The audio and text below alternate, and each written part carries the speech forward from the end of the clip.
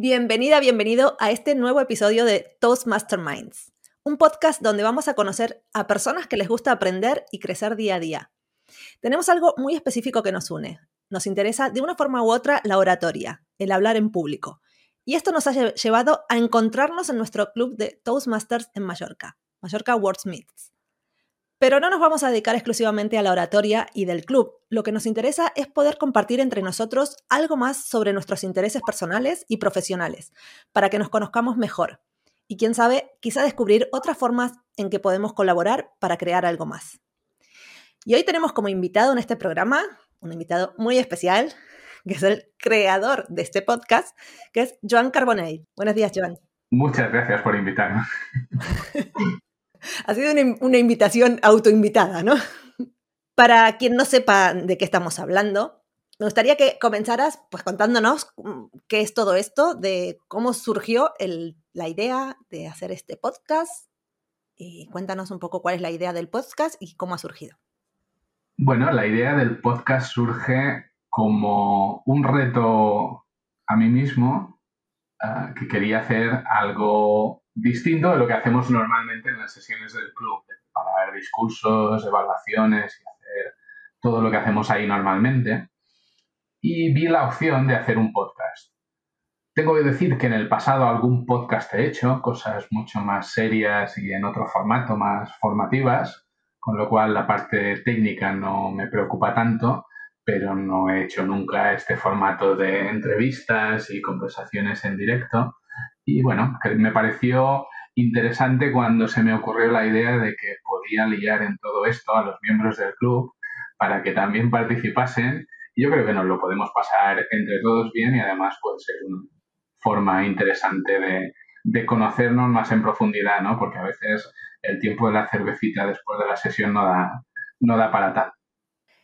Y justamente hablando de conocernos un poquito más, me gustaría que nos hablaras un poquito de ti, porque a mí, por lo menos, me da la sensación que eres un poco, no sé si recuerdas la serie Friends, que todo el mundo sabía que Chandler hacía algo de números, pero nadie sabía qué era lo que hacía. Pues tú lo mismo, todos saben que haces algo de ordenadores o de informática o algo de eso, o que sabes mucho de ese tema, pero en realidad como creo que nadie sabe muy bien qué es lo que haces y a qué te dedicas. Así que cuéntanos un poquito qué es lo que haces y qué es lo que te gusta hacer. Bueno, eso sí que es realmente un reto para mí. Tenerle que explicar, por ejemplo, a mi madre a qué me dedico, pues a veces es complicado en este mundo semitecnológico en el que estoy. Soy licenciado en informática, en mi época no existía la ingeniería. Cuando yo empecé a estudiar esto, empecé una carrera cuando no había tocado ningún ordenador, porque los únicos que había visto estaban detrás de la ventanilla en los bancos, en algún sitio así, y no era algo que estuviera al alcance de la gente.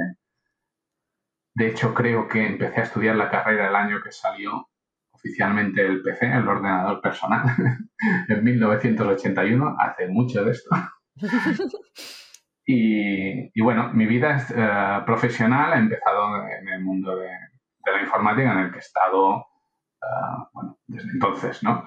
Lo que ocurre es que la informática ha llevado un poco a todo, ¿no? Y desde el momento inicial en que era algo oculto para unos frikis que estaban encerrados en unas peceras que hacían cosas por ahí, a la aparición más tarde de Internet, las comunicaciones, el que todo el mundo está utilizando aplicaciones continuamente y webs de forma continua, y a todo tipo de innovación que hoy en día requiere uso de tecnologías. No digo que todas lo requieran, pero es que da la sensación de que está relacionado con eso, pues eso es a lo que yo me dedico, ¿no?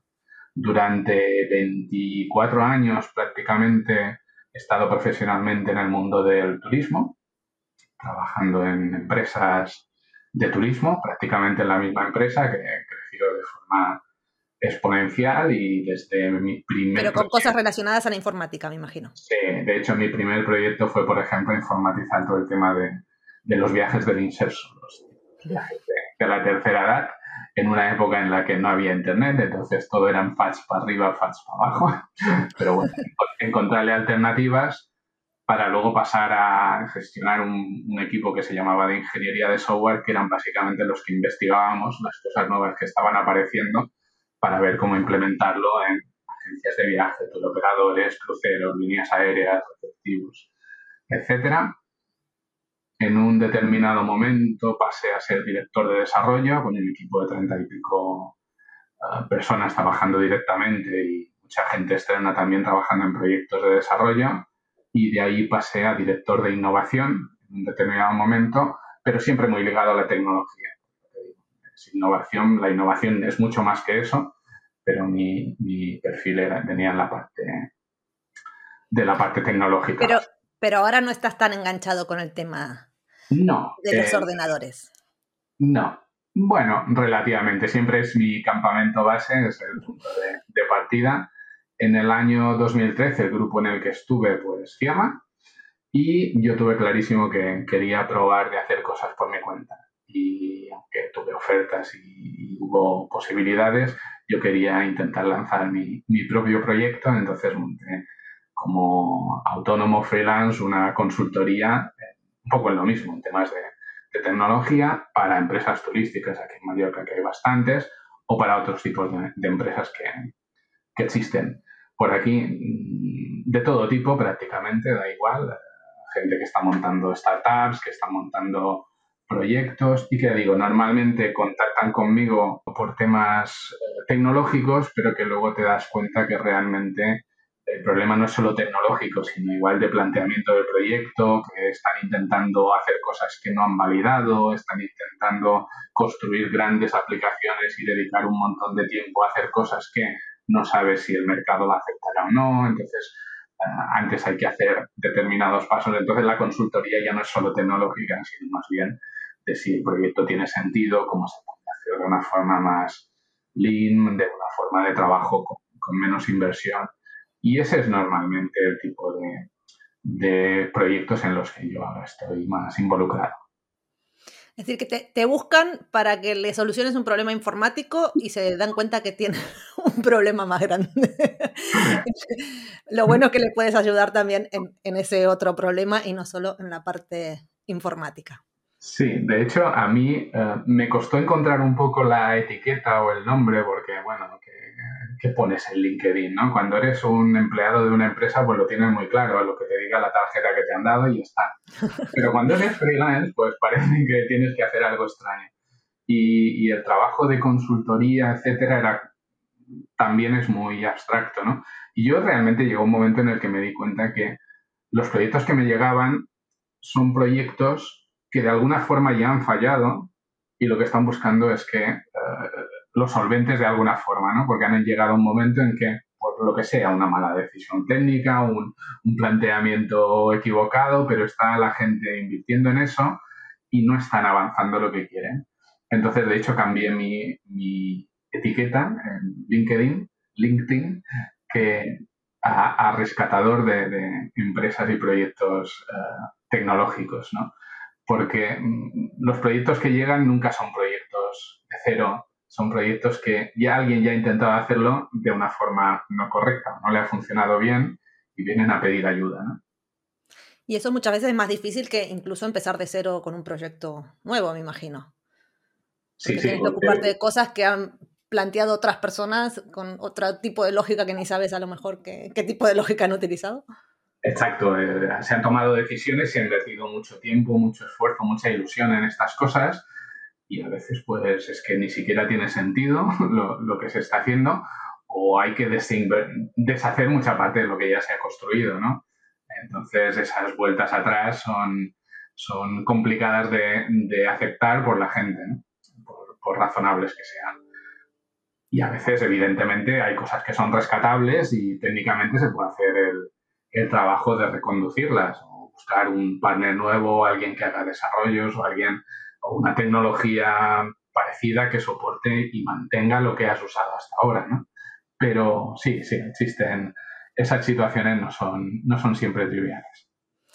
Y aquí hay un punto importante que me gustaría destacar, que seguramente creo que a todos los seres humanos de este planeta les ha pasado alguna vez, de tener algún problema informático y contactar con un informático y sentir que la persona que está del otro lado del teléfono o con la persona que estás hablando sabe muchísimo de informática, pero no tienen idea de cómo explicarte las cosas para que tú, que no sabes nada, puedas entender.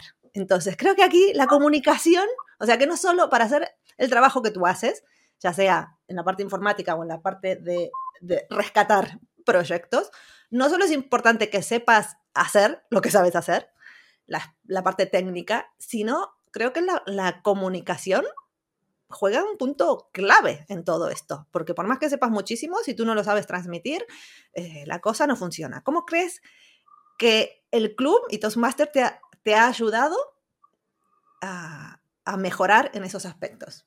El caso que planteas es muy cierto. Lo que ocurre es que cuando trabajas a un nivel profesional, la gente sí que ya tiene un mínimo de nociones, ¿no?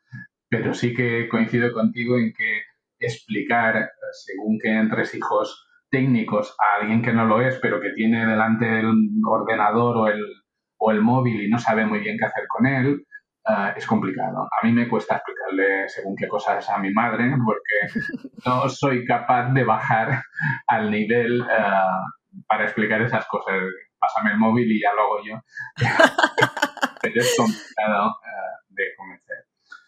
Pero sí, es decir, el tema de saber explicar bien a la gente lo que estaba hablando de, bueno, habéis hecho un proyecto, habéis trabajado muy bien, habéis hecho estas cosas, pero hay una serie de cosas que se deberían hacer de una forma distinta y hacerlo de una forma que la gente no se sienta agredida, que la gente no se sienta especialmente frustrada, sino si existen posibilidades, hacérselo ver y que lo entiendan, es parte del trabajo y yo creo que es parte importante, ¿no?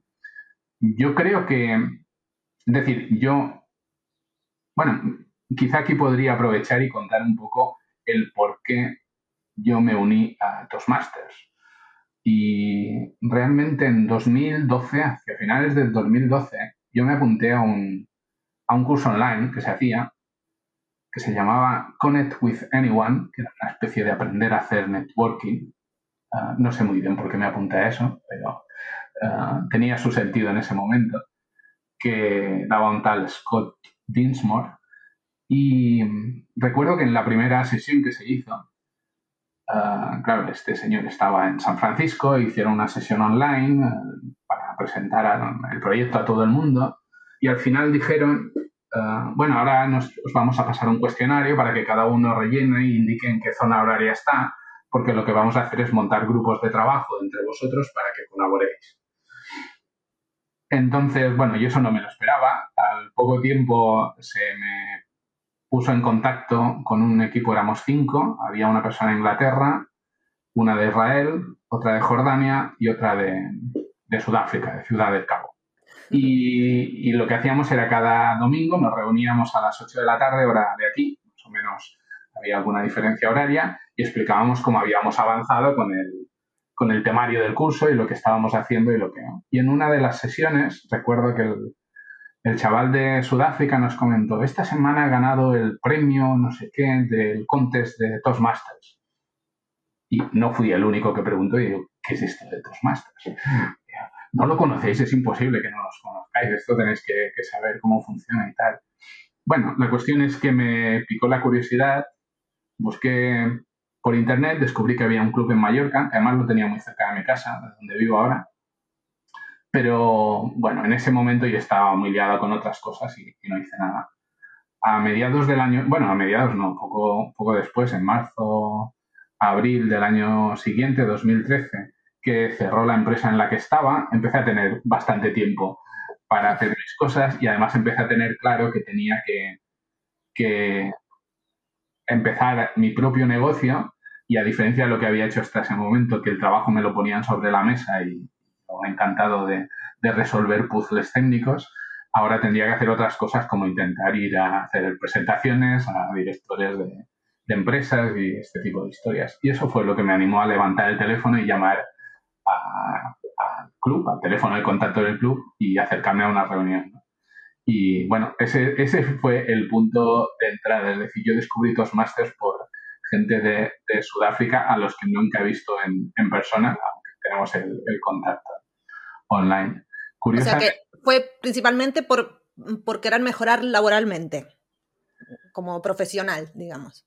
Sí, digamos, yo ya había decidido, eso no tenía nada que ver el que yo quería trabajar por mi cuenta, pero sí que tenía el reto delante de, bueno, pues ahora tengo que empezar a levantar el teléfono y empezar a buscar los clientes. Y eso pues suponía hacer presentaciones de un perfil distinto. Yo había hecho presentaciones del trabajo porque mi trabajo muchas veces era explicar a la gente, formar o incluso explicar presupuestos anuales, porque dirigiendo un equipo más o menos grande pues tenías que hacer todo este tipo de funciones.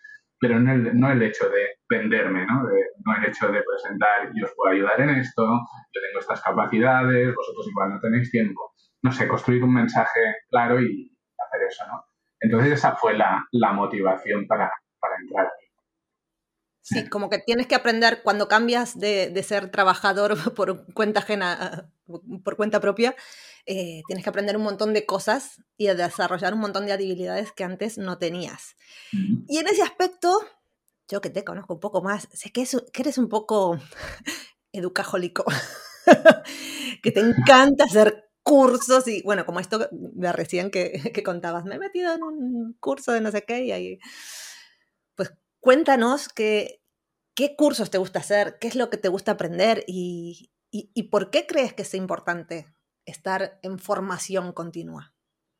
A ver, la formación continua para mí no es nada nuevo. Estoy en un sector donde lo que aprendes ahora dentro de 8 años no vale para nada. Prácticamente 4 conceptos, pero las herramientas siempre han estado cambiando. Y de hecho mi trabajo incluso en los primeros años era prácticamente esto. Buscar herramientas nuevas, aprender cómo funcionaban, hacer unos proyectos pilotos y luego explicarle a la gente el cómo usarlas y pasar a otra cosa, ¿no?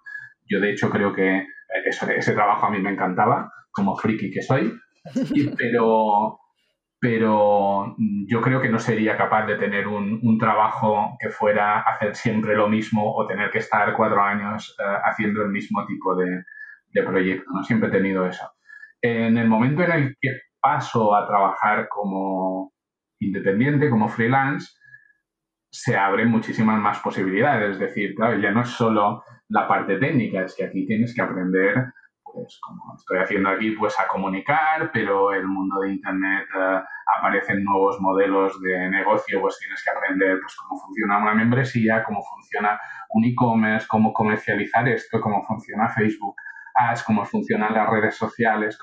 Continuamente hay temas en los que ir aprendiendo y ciertamente es algo que a mí me motiva mucho por sí el hacerlo. De hecho, a veces demasiado, que dedico demasiado tiempo a formación, consumiendo tiempo que debería estar haciendo cosas más productivas. No es que no diga que, que no sean productivas, pero no es algo que genere, pero es la base del trabajo que puedo hacer el tener mucha información en todos los sentidos. A lo cual puedo aprender desde cómo gestionar la empresa hasta cómo hacer marketing, o cómo hacer copywriting, o cómo hacer... Y todos estos temas al final me encantan siempre que esté aprendiendo y tenga una motivación que ha sido lo que me ha llevado ahí. En este caso, el trabajo me lo permite. Y ahí has dicho otra cosa interesante. Que has dicho que pues a lo mejor dedicas más tiempo del que deberías a hacer cursos y no hacer otras cosas. Uno de los retos de trabajar sin jefe, digamos, es este de gestionar tiempos, gestionar qué es lo que hago. ¿Cómo haces tú? ¿O cómo haces para evitar tener este problema de a lo mejor pues pasarme demasiado tiempo viendo cursos y haciendo cosas y no tanto tiempo gestionando proyectos? ¿Cómo haces tú para organizarte con el tiempo y para poder mantenerte motivado cuando no tienes un jefe que te esté diciendo qué es lo que tienes que hacer todos los días? Bueno, tengo que reconocer que aquí tengo una gran ayuda y por eso estamos haciendo estos primeros capítulos contigo. Hace, no sé, igual ya un par de años, ¿no? Que tú me planteaste la posibilidad de ser un accountability partner, o sea, un compañero de cuentas, no sé si es el nombre. Creo que no existe el término en No español. existe en español, ¿no? Pero eso es algo que ayuda mucho, especialmente cuando no tienes esa presión sobre la mesa o de unos jefes o algo así. Te la Y tienes para que la poner gente tú que no tenga ni mismo. idea lo que es esto de Accountability Partner, ¿nos puedes explicar un poco cómo va, cómo funciona esto? Es realmente relativamente sencillo, es decir, lo que hacemos es una vez a la semana nos reunimos, quedamos, nos planteamos objetivos para la semana que viene. Yo esta semana pienso publicar esto, hacer esto, enviar un presupuesto, hacer estas cosas y revisamos lo que hicimos la semana pasada, si lo hemos cumplido o no lo hemos cumplido. Eso es una forma de, por un lado, ponerte un reto, por otro lado, de motivarte, que vas viendo que vas haciendo avances, porque si no, si pierdes eso, pues tienes los proyectos sobre la mesa, pero igual no encuentras nuevos proyectos o no haces otro tipo de historias, ¿no? Y eso yo realmente creo que es muy recomendable para personas que se encuentran en esta situación. Y eso incluso tiene luego otra variante que hemos hecho, que estamos usando. Que yo en su momento descubrí una web que se llama FocusMate, que lo que hacía es que, claro, es muy fácil estar en casa, por ejemplo, porque yo lo que es el teletrabajo no lo descubrí con la pandemia, lo descubrí bastantes años antes, pero es muy fácil estar aquí y de pronto levantarte e irte a, no sé, a vaciar el lavavajillas o a hacer cualquier otro tipo de historia y perder el foco y lo que deberías estar haciendo, ¿no? Entonces, lo que te hace esa web ya te permite conectarte con otras personas, decir, yo quiero tener una reunión a las 8 y otra a las 9 y otra a las 11 y durante una hora lo que haces es 2 minutos donde compartes con la otra persona, que puede ser del otro lado del mundo, igual es de Nueva York o de Berlín, da igual, y le cuentas en tu primer minuto lo que tú vas a hacer durante esa hora, él te cuenta lo que va a hacer él, tienes 55 minutos de trabajo y luego un minuto al final de a ver qué has hecho. Y quieras que no, pues yo lo comparo bastante a la presión un poco de estudiar en tu casa o estudiar en una biblioteca. Una biblioteca, pues como que ya te tienes que concentrar y no puedes estar por ahí dando vueltas por la sala y haciendo otras historias, te tienes que focalizar en lo que haces. Es otro truquillo para mantener el foco y estar trabajando en lo que dices que vas a estar trabajando. Claro, este focus es como un mini accountability partner de una hora. En vez de Sí, reunirse cada semana, es en esta hora. prácticamente. Y esto lo hago contigo, pues cuando tenemos un rato de trabajo que nos lo permiten reuniones u otras cosas, pues aprovechar esta tarde y vamos a hacer 2 sesiones juntos y vamos a estar conectados por internet, cada uno en lo suyo, Y en cuanto pero veo que se levanta, ¿dónde vas? ¿dónde vas? ¿El café es antes o después? En el medio no.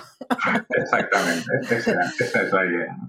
Y dicho sea de paso, que yo me he enterado de esto del Focus Mate porque lo has comentado en un discurso de Toastmaster y de ahí surgió el que cuando tú has hecho este discurso de que estabas haciendo esto del focus, yo dije, esto se parece mucho a lo del accountability partner, creo que me puede servir. Así que es otra manera creo que es otra de las cosas que tenemos en el club para que no solo aprendemos sobre oratoria, sino que también aprendemos de las cosas que dicen los compañeros, porque como si bien tenemos proyectos y objetivos para los discursos que damos, el contenido cada uno lo pone y habla de lo que quiere. Entonces, en este caso, por ejemplo, tú has hablado del Focus Mate y en esa sesión yo no solo he aprendido a mejorar la parte de oratoria, la parte de dar un feedback, sino que también he aprendido algo nuevo que no sabía. Y creo que eso también es algo importante que tenemos en nuestro club, que no solo aprendemos la forma de comunicar, sino que también tenemos contenido de toda la gente interesante que hay en el club. Y tú, además de dar discursos, das unas evaluaciones fabulosas, que ya luego nos contarás un poco de cómo haces para dar las evaluaciones tan fabulosas que das. Pero también, además, eres miembro del club hace bastante, eres uno de los más veteranos y has pasado por varios roles distintos. Has formado parte del comité, has sido presidente del club, has hecho muchos roles distintos. ¿Qué nos puedes contar de esos roles y de qué has aprendido en el club, no solo dando discursos, sino también participando en estos otros aspectos que a lo mejor son un poco menos visibles a la gente que llega al club por primera vez? Para mí uno de los puntos más importantes de Toastmasters es que va mucho más allá de lo que tenemos en las sesiones ahí en directo. Y creo que hay unos cuantos temas que están por ahí, que están funcionando y que mucha gente no es consciente de que al entrar en el club también tienes acceso a esto. Por ejemplo, y por poner un ejemplo, el tema de las mentorías, ¿no? El hecho de tener que cada persona que entra se le asigna un mentor.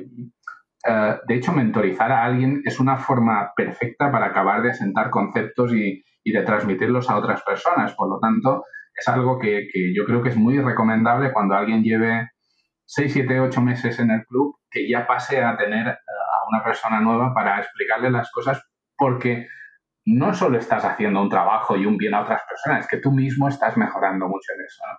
Y de forma parecida ocurre con los cargos en el comité. Yo he sido sargento de armas, vicepresidente de educación, presidente saliente, y este año soy vicepresidente de relaciones públicas. Pero ello no quiere decir que esos sean los temas que más domino. De hecho, recuerdo que hace ya unos años, antes del COVID, tiempos que tuvimos una formación en Barcelona, donde nos reuníamos todos los clubs del área o la división, y ahí lo que se hacía se hizo una especie de test psicotécnico, que no recuerdo el nombre, que te hacía una serie de preguntas y la gente acaba clasificada en 4 grupos en función de cómo respondes, ¿no? Y una vez nos separamos físicamente y pusieron todos los que han sido en el grupo A, no recuerdo los nombres, el A, el B, el C y el D, y luego empezaron a preguntar, ¿dónde están los presidentes? Y todos los presidentes estaban básicamente en uno de los grupos. ¿Dónde están los tesoreros? Estaban en otro. ¿Dónde están los de radio? ¿Por qué? Porque esos grupos, la gente tiende a hacer aquellas cosas que se sienten mejor haciendo. Pero, por ejemplo, cuando preguntaron dónde estaban los presidentes, yo era presidente. Y yo estaba en el grupo de los frikis. Yo estaba en el grupo de los frikis. Pero eso para mí era un orgullo en el sentido de decir, es que estoy haciendo algo fuera de mi zona de confort. O sea, yo que tengo un carácter como el que soy y que me gustan sistematizar cosas, las cosas técnicas, explicar, formar y tal, pues igual para mí es un reto el dirigir un equipo o montar estas historias. Pero por eso me había apuntado, o por eso ahora me he apuntado a relaciones públicas. No es mi fuerte, pero es algo donde yo puedo aprender y puedo aportar a la vez, pero sobre todo yo puedo aprender. Si yo me quedase en lo que es más cómodo para mí, pues a lo mejor aportaría, pero yo no me llevaría nada. Al hacer cosas que no son cómodas, encima estoy mejorando, ¿no? Entonces creo que hay toda una serie de cosas que cuando alguien se apunta al club y ha visto algunas sesiones, no es consciente de toda esa parte y del beneficio adicional que puede tener el aprender eso, a gestionar y a enfrentarse a reuniones, a cosas que normalmente no tendrías que hacer, ¿no? Si no en tu trabajo, en tu vida personal o profesional, no tienes la posibilidad, aquí lo puedes practicar.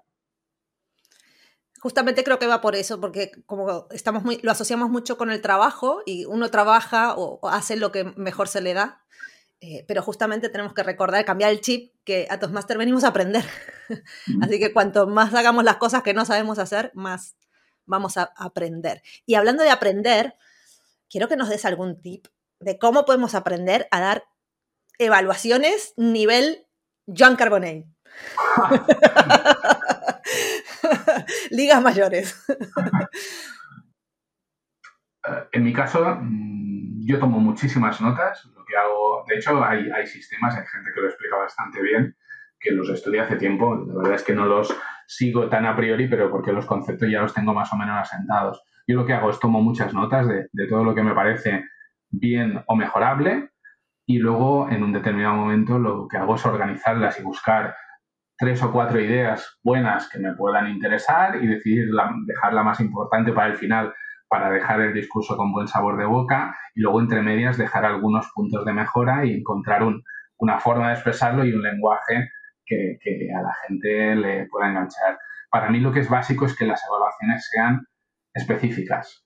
Es decir, no se trata de decir, me ha encantado tu discurso o tu voz ha estado mejorable, que decir, en el momento en el que hablaste de no sé qué, aquí podrías haber hecho una pausa más larga, porque entonces la gente se siente escuchada, se siente, esta persona me estaba prestando atención porque ha usado mis palabras, me ha dicho exactamente dónde podría mejorar o dónde lo he hecho bien, pero haciendo referencia a mi propio discurso, ¿no? Entonces, yo creo que ahí está el truco que hace que la gente se crea que yo estoy haciendo buenas evaluaciones. No, es que no se creen. Haces muy buenas evaluaciones, no te quites el mérito. Y otra cosa relacionada con las evaluaciones, que todo este tema de las evaluaciones no solo te sirve para Toastmaster, ni para tu vida laboral. Me imagino que también esto lo puedes aplicar a nivel personal, con tu familia. E incluso sé que alguna de tus hijas ha metido un poco la patita en Toastmasters. Cuéntanos un poquito cómo utilizas lo que has aprendido en Toastmaster en el ámbito personal. Todo lo que aprendemos, sobre todo la parte de evaluaciones, a mí que me gusta especialmente, lo puedes aplicar a cuando estés hablando con quien estés hablando. Es decir, tienes que decirle a alguien algo para mejorar porque no está haciendo del todo bien un trabajo. No está... Ponme un ejemplo. Ponme un ejemplo de una evaluación tipo Toastmaster en una escena familiar de tener que regañar a alguna de tus hijas, por ejemplo.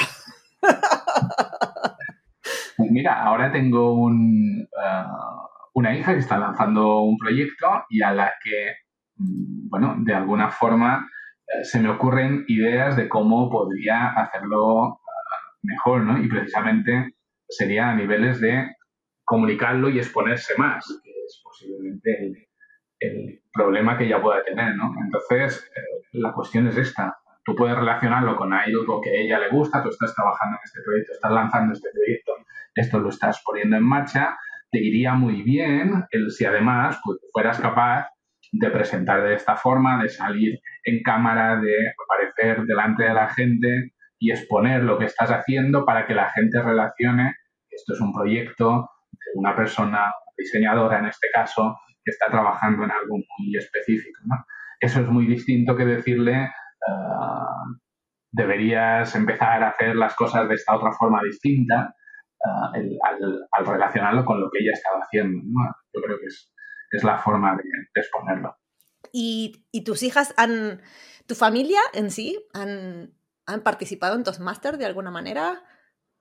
¿Lo han probado? Bueno, una de mis hijas sí que hace unos años se han hecho varias sesiones del Youth Leadership Program, que es un programa orientado a chavales, creo que es de 14 a 17 años, que se hace pues, en inglés y siguiendo un programa de Toastmaster, creo que son 8 sesiones, donde yo he colaborado en algunas de estas sesiones y una de mis hijas participó en ello y la verdad es que están muy contentas. Y de hecho, la última sesión, que suele ser una cena con los padres, etcétera, organizada por ellos y donde ellos hacen presentaciones, es un punto donde dices realmente se nota el progreso que han hecho con solo 2 meses de estar en una formación de un par de horas o 1 hora y media a la semana, ¿no? De poner en práctica, que es el sistema de Toastmasters, ¿no? No es teoría, sino de tener que hacer las cosas prácticas. Eso es algo muy recomendable. Y si realmente algún miembro del club tiene tiempo, es muy interesante cada año, cada par de años, intentar organizarlo porque es muy gratificante trabajar con chavales. O sea que veo que tú esto lo recomiendas de manera personal a todo el que puedas. Y si te encuentras por ahí a alguien que a lo mejor pues, no le llama demasiado la atención este tema de Toastmaster, ¿cómo harías para convencer a esta persona para que se hiciera miembro del club? A ver, el caso concreto es, yo creo que la gente muchas veces, aunque oiga hablar de esto, primero no tienen claro el que les pueda servir o no. Por lo tanto, de alguna forma nosotros mismos somos el estandarte, la muestra de lo que se puede hacer. Y el segundo es invitarles a las reuniones. Es decir, vente a una reunión y lo que no le está diciendo es eso te va a quitar los miedos. O sea, vente a una reunión, verás que es un ambiente muy amigable, que nos lo pasamos bien, que todos trabajamos, nadie te va a presionar, no te van a hacer hablar si no quieres, que es el miedo yo creo que tiene la mayoría de la gente antes de hacer algo así. Y luego cuando están ahí realmente estas reuniones es cuando ves pues la organización, el sistema, el que es práctico, que todo el mundo participa, que todo el mundo se lleva aprendizajes al final, no trabajo, se llevan cosas aprendidas a casa, ¿no? Entonces yo creo que ese es el mensaje. Ven como invitado, te sientas ahí tranquilamente, observas eso y al final, si quieres, nos compartes un comentario con la gente que ha estado ahí de qué te ha parecido la sesión y qué es lo que has visto, ¿no? El resto yo creo que viene por sí solo. La mayoría de gente, hay gente que no lo necesita, no le encaja por cualquier otro motivo, pero por poco que eso te pueda ser útil en tu vida y te haya llevado a planteártelo, yo creo que es una sesión vivida, es donde realmente percibes el valor de esto. Pues para ir finalizando con este precioso podcast lleno de información y que seguramente si no lo conocías tanto a Joan, lo has conocido un poquito mejor hoy, te voy a hacer la pregunta final del podcast. ¿Qué pregunta le dejas al próximo entrevistado? ¿Qué le preguntarías al próximo invitado del podcast? Yo tengo una pregunta y tengo mis propias respuestas, pero creo que es interesante conocer cómo distintas personas gestionan esto. Básicamente es cómo consume información, quien sea que sea el siguiente invitado. Básicamente hay tres formas. Formato escrito, lees libros, lees posts. Estoy hablando de información, no de entretenimiento. Lees artículos, lees prensa. Formato hablado, radio o más recientemente un podcast que consumes cuando quieres y como quieres, o en formato vídeo, que también es muy, muy típico, donde puedes encontrar información y puedes ver a la persona o ver más información en pantalla. ¿Cuál es tu formato favorito y el por qué? O cuál es, no solo el favorito, sino el que realmente te aporta más en el día a día, ¿no? Genial, pues la dejamos en el tintero para el próximo, que tú tendrás el honor de entrevistar, porque esto ha sido primera y única vez, porque el podcast es todo tuyo. Y para despedirnos, me gustaría que a toda la gente que hasta ahora no te conocía y que quiere saber más de ti, y que dónde puede saber más de ti, dónde puede encontrarte, a la gente que le ha interesado o de qué manera puede interactuar contigo. Cuéntanos un poco más sobre dónde pueden encontrarte. A ver, la forma más fácil es ir a joancarbonell.com. Ahí hay algo de información, hay un blog que yo publico con casos, historias que me están pasando. A veces son temas puramente profesionales, a veces son otras cosas que me pasan en la vida, pero a la gente creo que les puede interesar conocerlos y ahí si quieren y les agradecería incluso cualquier feedback al respecto. Hay un boletín al que te puedes suscribir en la misma página donde vas a ir recibiendo notificaciones cuando se publique algo nuevo. Entonces, si podéis, pues vais a joancarbonell.com y os suscribís. Hay la versión en español y en inglés a la que más os guste. Pues muchísimas gracias, Joan, por haberte dejado entrevistar. Muchísimas gracias, entrevistadora invitada. Y que puedas conseguir muchos más entrevistados y que sea todo un éxito este proyecto del podcast. Hasta la próxima. Gracias.